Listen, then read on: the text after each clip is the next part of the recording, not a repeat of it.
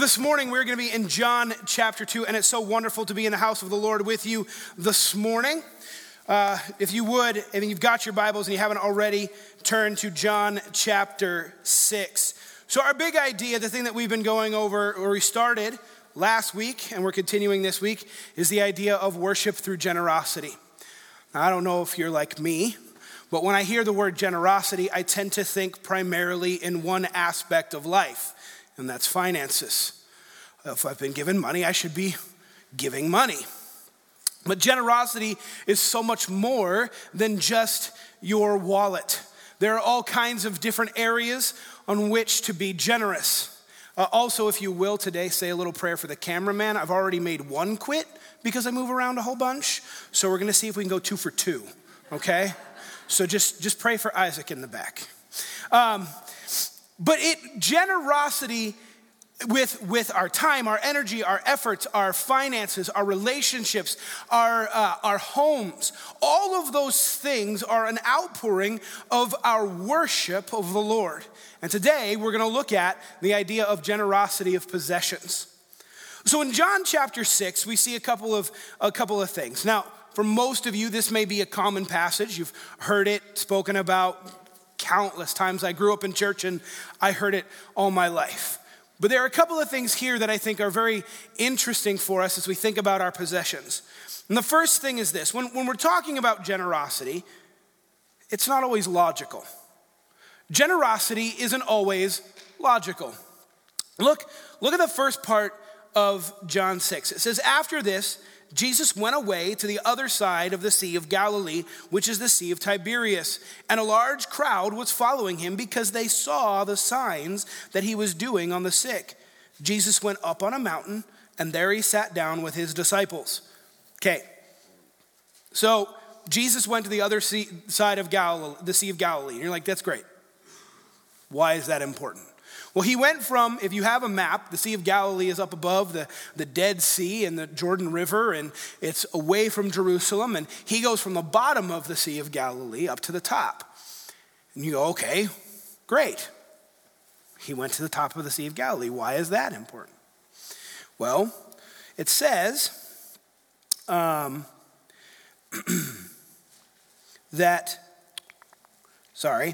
he went up on a mountain, there he sat down with his disciples. In verse 4, now the Passover, the feast of the Jews, was at hand. So if you know anything about the Passover or the feast of the Jews, everyone at this time of year was headed the opposite direction of Jesus, toward Jerusalem. Jerusalem would swell to over 6 times its population size. And if you couldn't stay in the city of Jerusalem, if you didn't have family or there wasn't lodging, you stayed in the mountains on the hillsides in tents. Whole families would be in tents all across the countryside for Passover.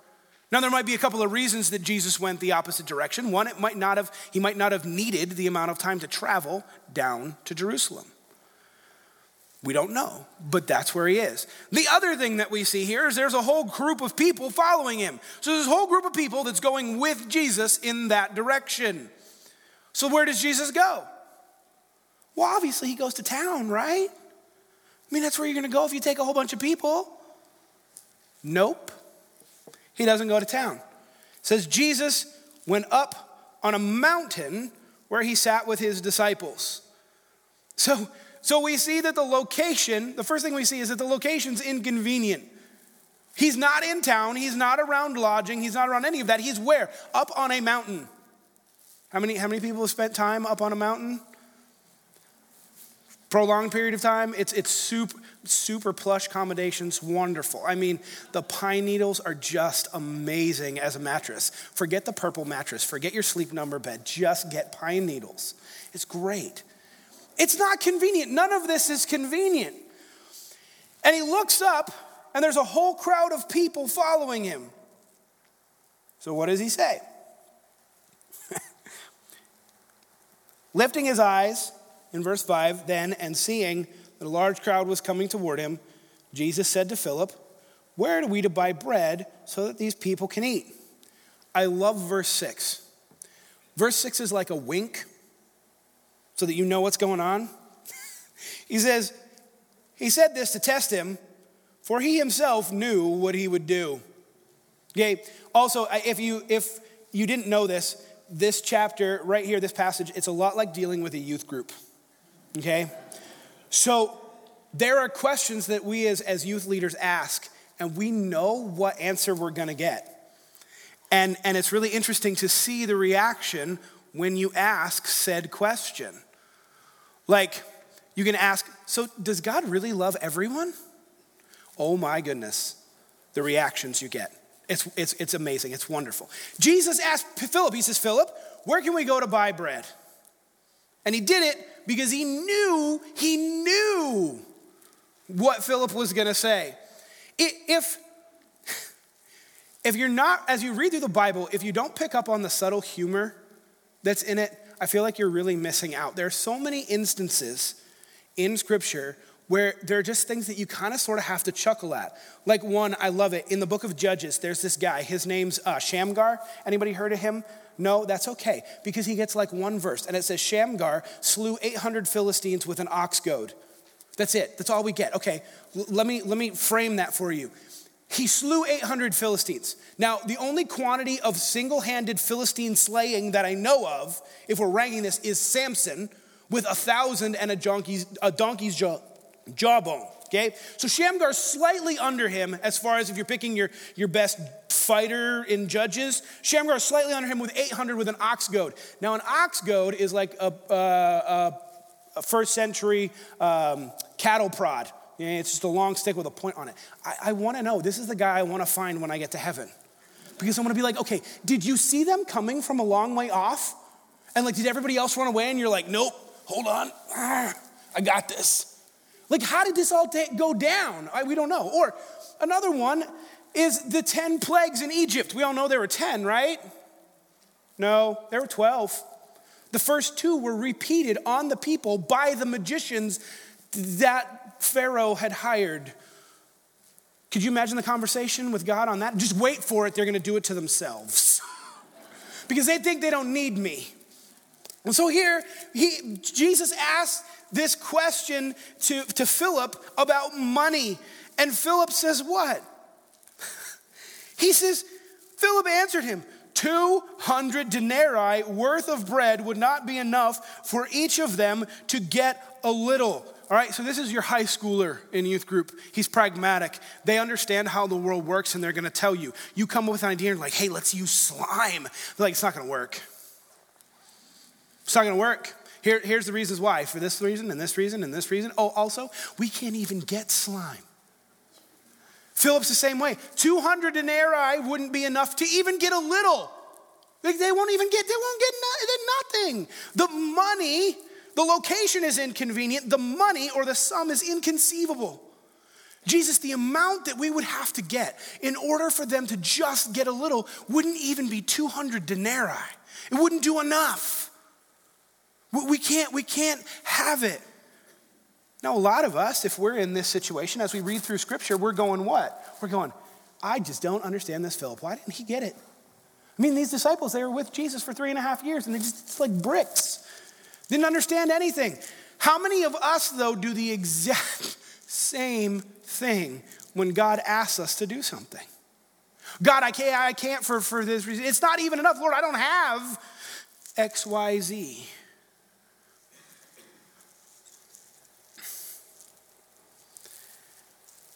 So, what takes place next? Well, this is where your middle schooler comes to solve all your problems. Okay? Andrew. One of the disciples, Andrew, Simon Peter's brother. Has anybody ever noticed why they always say Andrew, Simon Peter's brother? Like Andrew, Simon Peter's brother, Andrew, Simon Peter's brother, as if you were going to forget who Andrew was? Sometimes I wonder about that. But then again, when you think about who writes it, John is writing it, Matthew, there's probably a reason why they did it. It says, Simon Peter's brother said to him, there is a boy here who has 5 loaves of barley and 2 fish. And all of the disciples collectively go,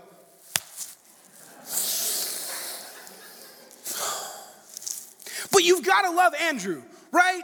Because he already knew there was this kid that had lunch. Now, it might have been because he was hungry. I don't know. I've got youth group kids that can sniff out pizza half a mile away. This past week, I got to spend the whole week with them doing, we did projects around Mansfield for different nonprofit organizations. We worked with Camp Anathan. We worked with the Hymn Center, which if you don't know the Hymn Center, it's a food bank here that distributes food on a quantity I have never seen before in my life. On Tuesday, we distributed with them, and we distributed roughly 80,000 pounds of food. On Thursday, we distributed with them, and we distributed roughly I'm going to not use pounds this time, we'll use tons. Roughly 3.5 tons of food. That equals 900 families, roughly 260 vehicles. It's like Sam's Club on the quick. I'm kidding you not. They're like, oh, you need some meat? Here's ribs. Like all of Chili's baby back ribs, all of them. You can just have them. It's amazing. Because we have such a need, not just here, but there are people that come from hours away in order to get what the Hymn Center is giving out. They give food to other food banks in the area. It's generosity on a massive scale. But you look at that and go, okay, so that's roughly 900 families, 80,000 pounds of food, and here's this kid with 5 loaves and 2 fish. His mom probably packed his lunch that morning, kissed him on the forehead, was like, hi, bye, have fun, maybe with his dad or whatever. I don't know why if he went with his dad, I don't know why his dad wasn't there with lunch as well. But Andrew had the connection. He said, there's a boy here, brings his food up. It's this meal, though, you look at it in comparison to the need, and it's infinitesimal. It's not worth it. Why? Because generosity, when it comes to the Lord, generosity isn't always logical. It doesn't make sense. The location is inconvenient, the sum of money is inconceivable, and the means or the meal is infinitesimal. It doesn't add up. It doesn't make sense. How does this equation work? I don't know. I can't figure it out. Can you? Well, that's the whole point. See, our lack of supply is an excuse, isn't it?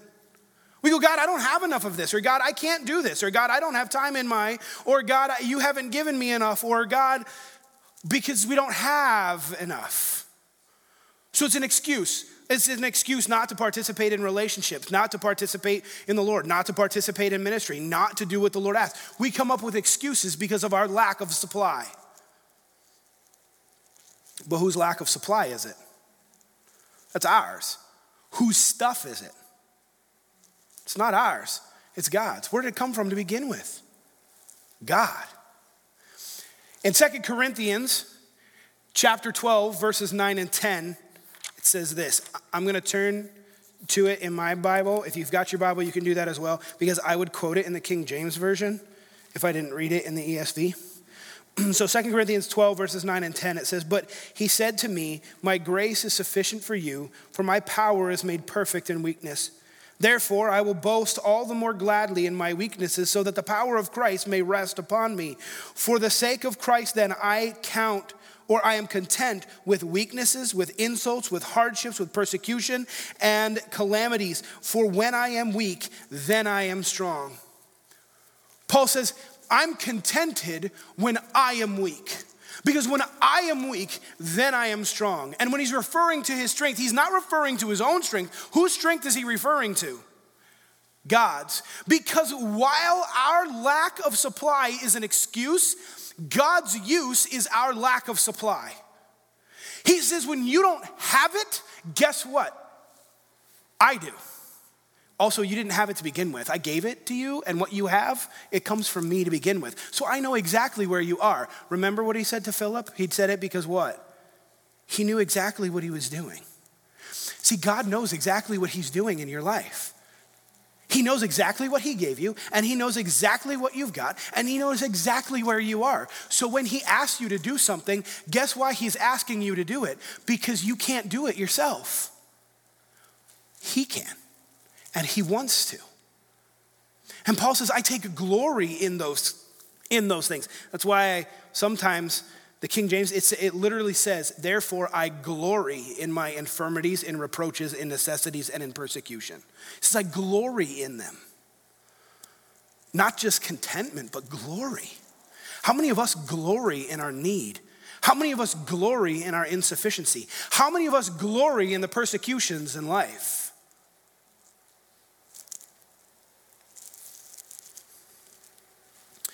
Time and time again in Scripture, this idea of not having enough is prevalent. Whether it's the widow of Zarephath, whose oil magically didn't run out, or if it's the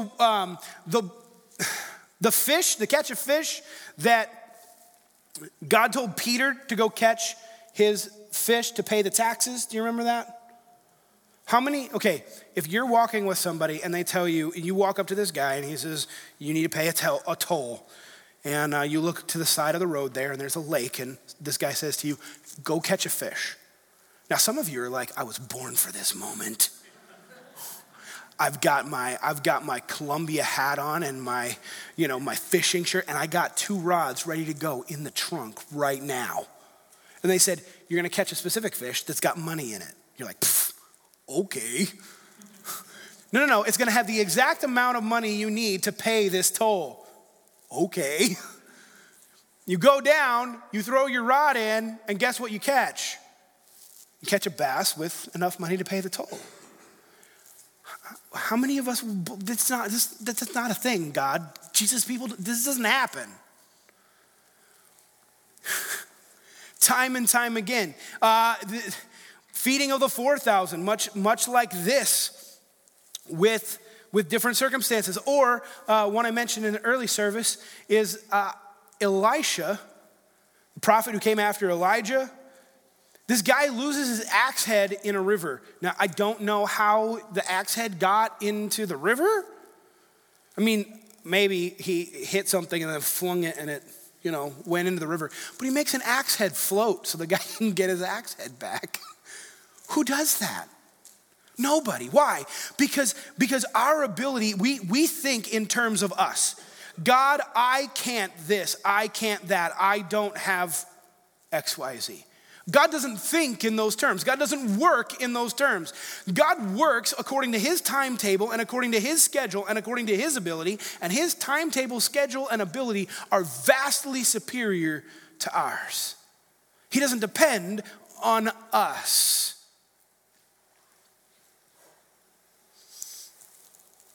One of the things that we did this week, we did it, and I was curious as to how it would go over. In the afternoon, we took a walk around Rose Park. It was just the main part of Rose Park on Monday afternoon. And I told the students, I said, hey, I want you to get in groups of 3 or 4, and I want you to stay in this area, and I want you to walk around. I want you to pray for each other. I want you to pray for your schools. I want you to pray for the church. I want you to just pray. If you have an opportunity to get in conversation with people, do it.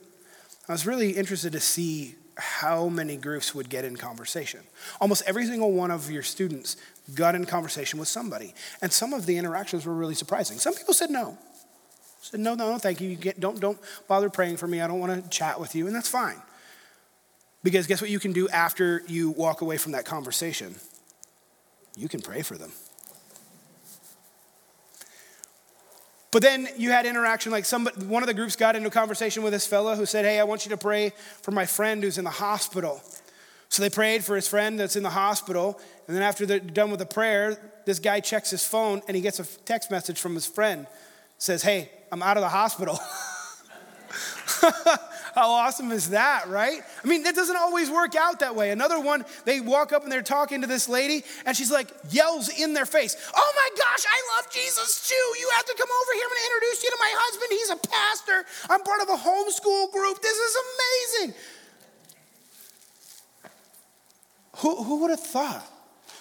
But the thing that's so interesting in all of those interactions is when you take the responsibility of how that interaction is supposed to go or how you think it should go, guess what happens? That thing becomes a whole lot easier to do because what happens in that person's life is not your responsibility. Whose responsibility is it? It's God's. It's always been God's. Our responsibility isn't to make sure that the gospel is effective. Our responsibility is to make sure the gospel is heard. God's the one that makes sure it's effective.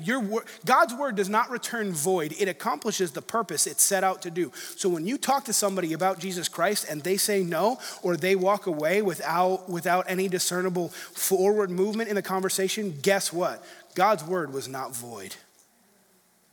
Yet we seem to think that it is. We seem to think that if the conversation doesn't go the way we think it should go, then somehow we fail. That is not true. All right, so generosity isn't logical. I think we've established that via this passage. The second thing we see, I'm going to start in verse 9, is that generosity is the product, not the pathway. And I'm going to explain that in just a second. So in verse 9 it says, there's a boy here who has 5 barley loaves and 2 fish. But what are they among so many? Jesus said, have the people sit down. I feel like sometimes God tells us that in our own lives, doesn't he? Sit down. Just sit down. Now there was much grass in the place, so the men sat down with 5,000 in number. Jesus then took the loaves, and when he had given thanks, he distributed them to those who were seated. So also the fish, as much as they wanted. And when they had eaten their fill, he told his disciples, gather up the leftover fragments, that nothing may be lost. So they gathered them up and filled 12 baskets with fragments from 5 barley loaves left by those who had eaten. When the people saw the sign that he had done, they said, this is indeed the prophet who has come into the world. Okay. Wow. Wow. You have, this is your visitor at youth group. The boy, he's the visitor. Okay? He gets signed up for something and he has no idea what's about to happen. Somebody who was already there brought him up to the front to the youth leader. I was like, hey, there's this kid. Here's Johnny. And Johnny's like, what am I going to do? Back in my day, it would probably have been eat something disgusting, like worms or raw cow stomach. Happened at a snow camp. Happened. Kenny was a trooper.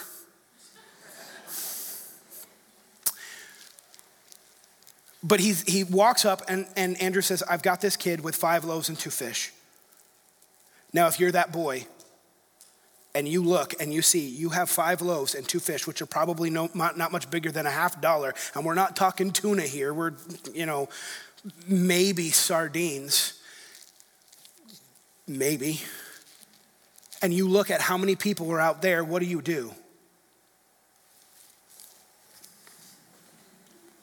Well, I'm going to keep my fish because it won't help with that. This doesn't equal that. This doesn't add up to that. There's no way I'm going to keep it. So you have Andrew, who without asking question obeys God. Andrew's obedience is unquestioning. He doesn't ask, he just goes and obeys. He says, hey, I've got this kid that's got food. And then the boy, his willingness is unfaltering. He gives his lunch over. Here.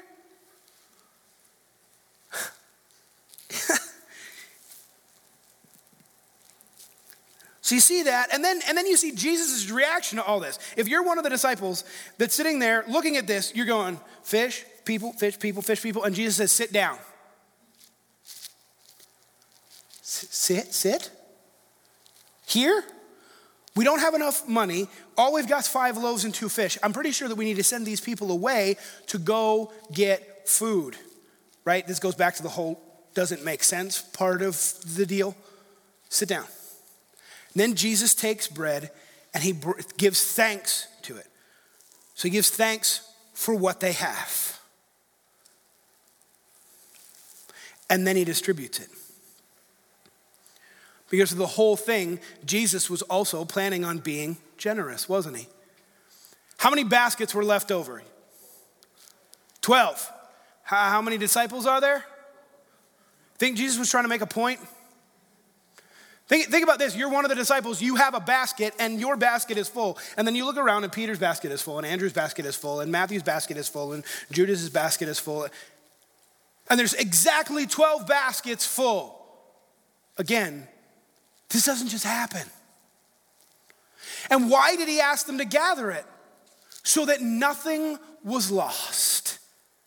Jesus took what was given that didn't add up in the disciples' eyes, it didn't add up in the boys' eyes, it doesn't add up in our eyes, and he made it go farther than anybody could have asked or imagined it would. And there was leftover because he was so generous. And the disciples gathered the 12 baskets so that none of it was lost. See, the whole point of all of this was that generosity is the product. Generosity is the product of our life lived in Christ. Generosity is the product of our worshiping Jesus Christ. It's not the thing that gets us a better life with Christ. Okay? Generosity is not the pathway for us to have a better tier of Christianity or a better existence or a better this, that, or the other thing. You fill in the blank. That's not what generosity is for.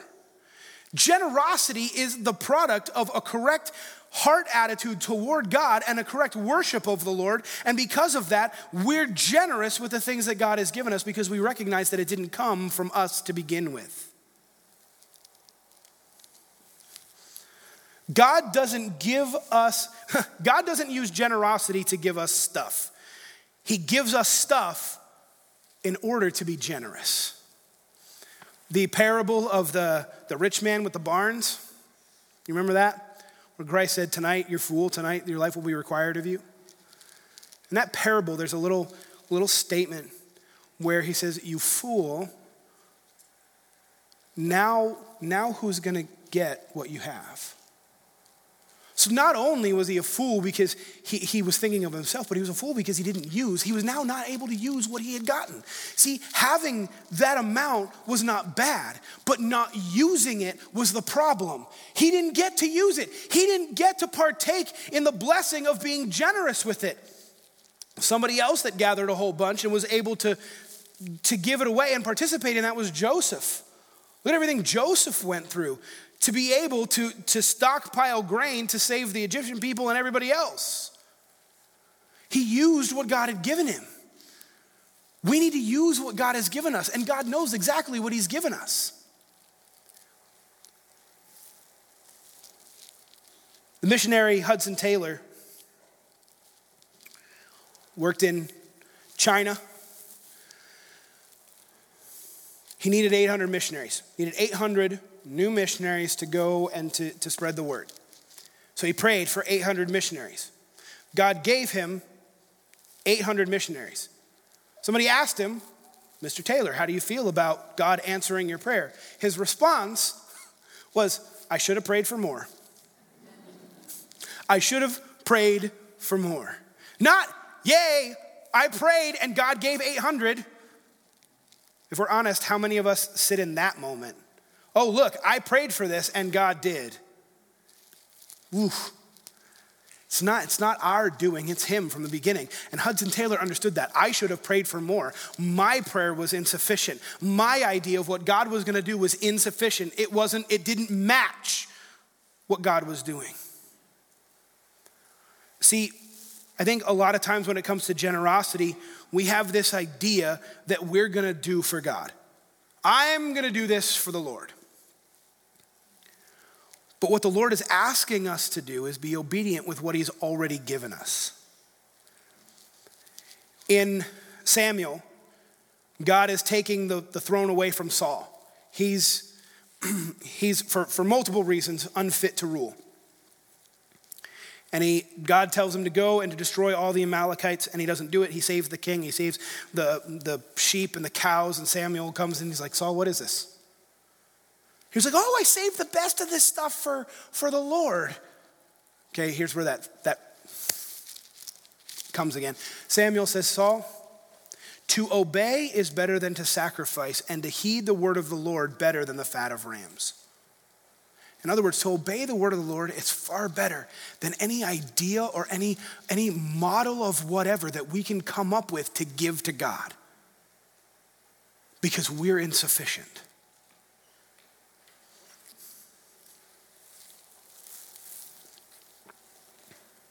Galatians 6:10, it says this, as you have opportunity, or again, King James, it says, wherefore, as you have opportunity, let us do good unto all men, especially those of the household of faith.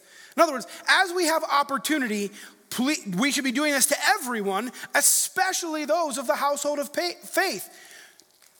We're supposed to be generous with each other and then generous to everyone else.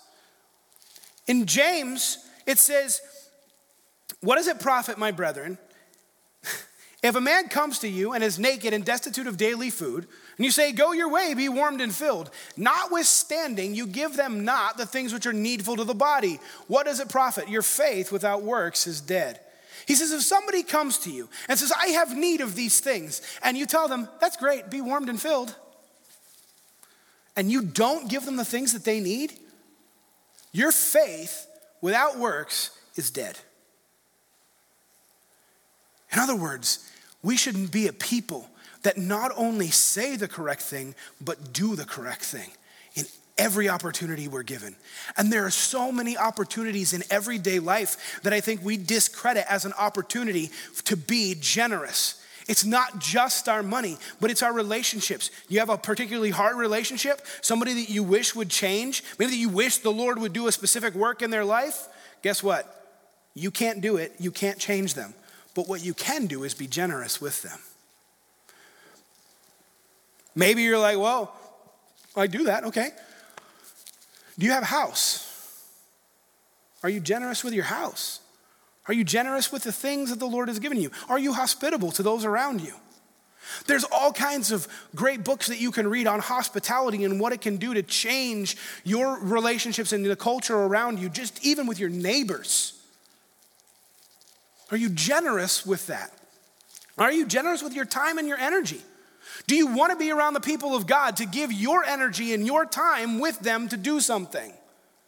We have the opportunity coming up in May for community outreach, to go out as a church and to participate in doing things for other people that they wouldn't be able to take care of themselves on a Sunday. How awesome is that? We get to go out, and instead of being here, we get to go out there and do those things that the Lord has asked us to do in our own community. Are we generous with our finances? Do we look for opportunity to bless others with a blessing that God has given us? As a kid, I used to always pray for the food. Dear Lord, please bless this food to our bodies. And then I heard Louis Giglio share this thing about all kinds of things that we say as Christians and we've never really thought through why we say them. He was like, why do you say bless this food to our bodies? Isn't that exactly what food is for? I was like, oh man. Wow. So now I say, Lord, may we use this food to be a blessing to others. Lord, the nourishment that you give me through the food that you have provided for me on my table, may we use this to be a blessing to others. A few Sundays ago, I walk out, coming to teach Sunday school, and I look at my garage floor, and my freezer is covered, or on my floor under my freezer is covered in water. I'm like it's 7 o'clock. I don't have time to deal with a freezer that has gone completely out. I open the freezer real quick and I look and everything is icy cold. And I'm like, okay, well maybe it just started. Come back after that Sunday, open the freezer again, still icy cold. I'm going, what is going on? Water heater broke. Poured water all over the garage floor. So then I had to go on a Sunday, I had to go without thinking about it and go spend a whole bunch of money on a water heater. And I can complain about the water heater, but then I thought to myself, man, how blessed am I that I'm complaining that I have to pay money for a water heater when I know for a fact that there are people in our world today that are without jobs, without houses, without all kinds of things. Look at our brothers and sisters in the Ukraine and what they're going through right now. I've got a friend of mine whose family's stuck there and he's a pastor in Lynchburg, Virginia. Pray for them. Because our experience and our life here right now is good. It's blessed. We have the opportunity to be generous to those around us. Let's not forget that. So let's remember that first thing is generosity. When it comes to God, it doesn't add up in our head. It's not logical. And that generosity is the product. We're supposed to be generous because of our life with Christ. It's not the thing that gets us a better life with Christ. Let's pray. Father God, we thank you so much for who you are. Lord, I thank you for the opportunity that we've had to be here in your house this morning and to worship with your people. Lord, may we truly recognize that everything we have, everything we are comes from you. You have given us so much, and may we be generous with it to your people and to those around us. And we ask all these things in your name. Amen.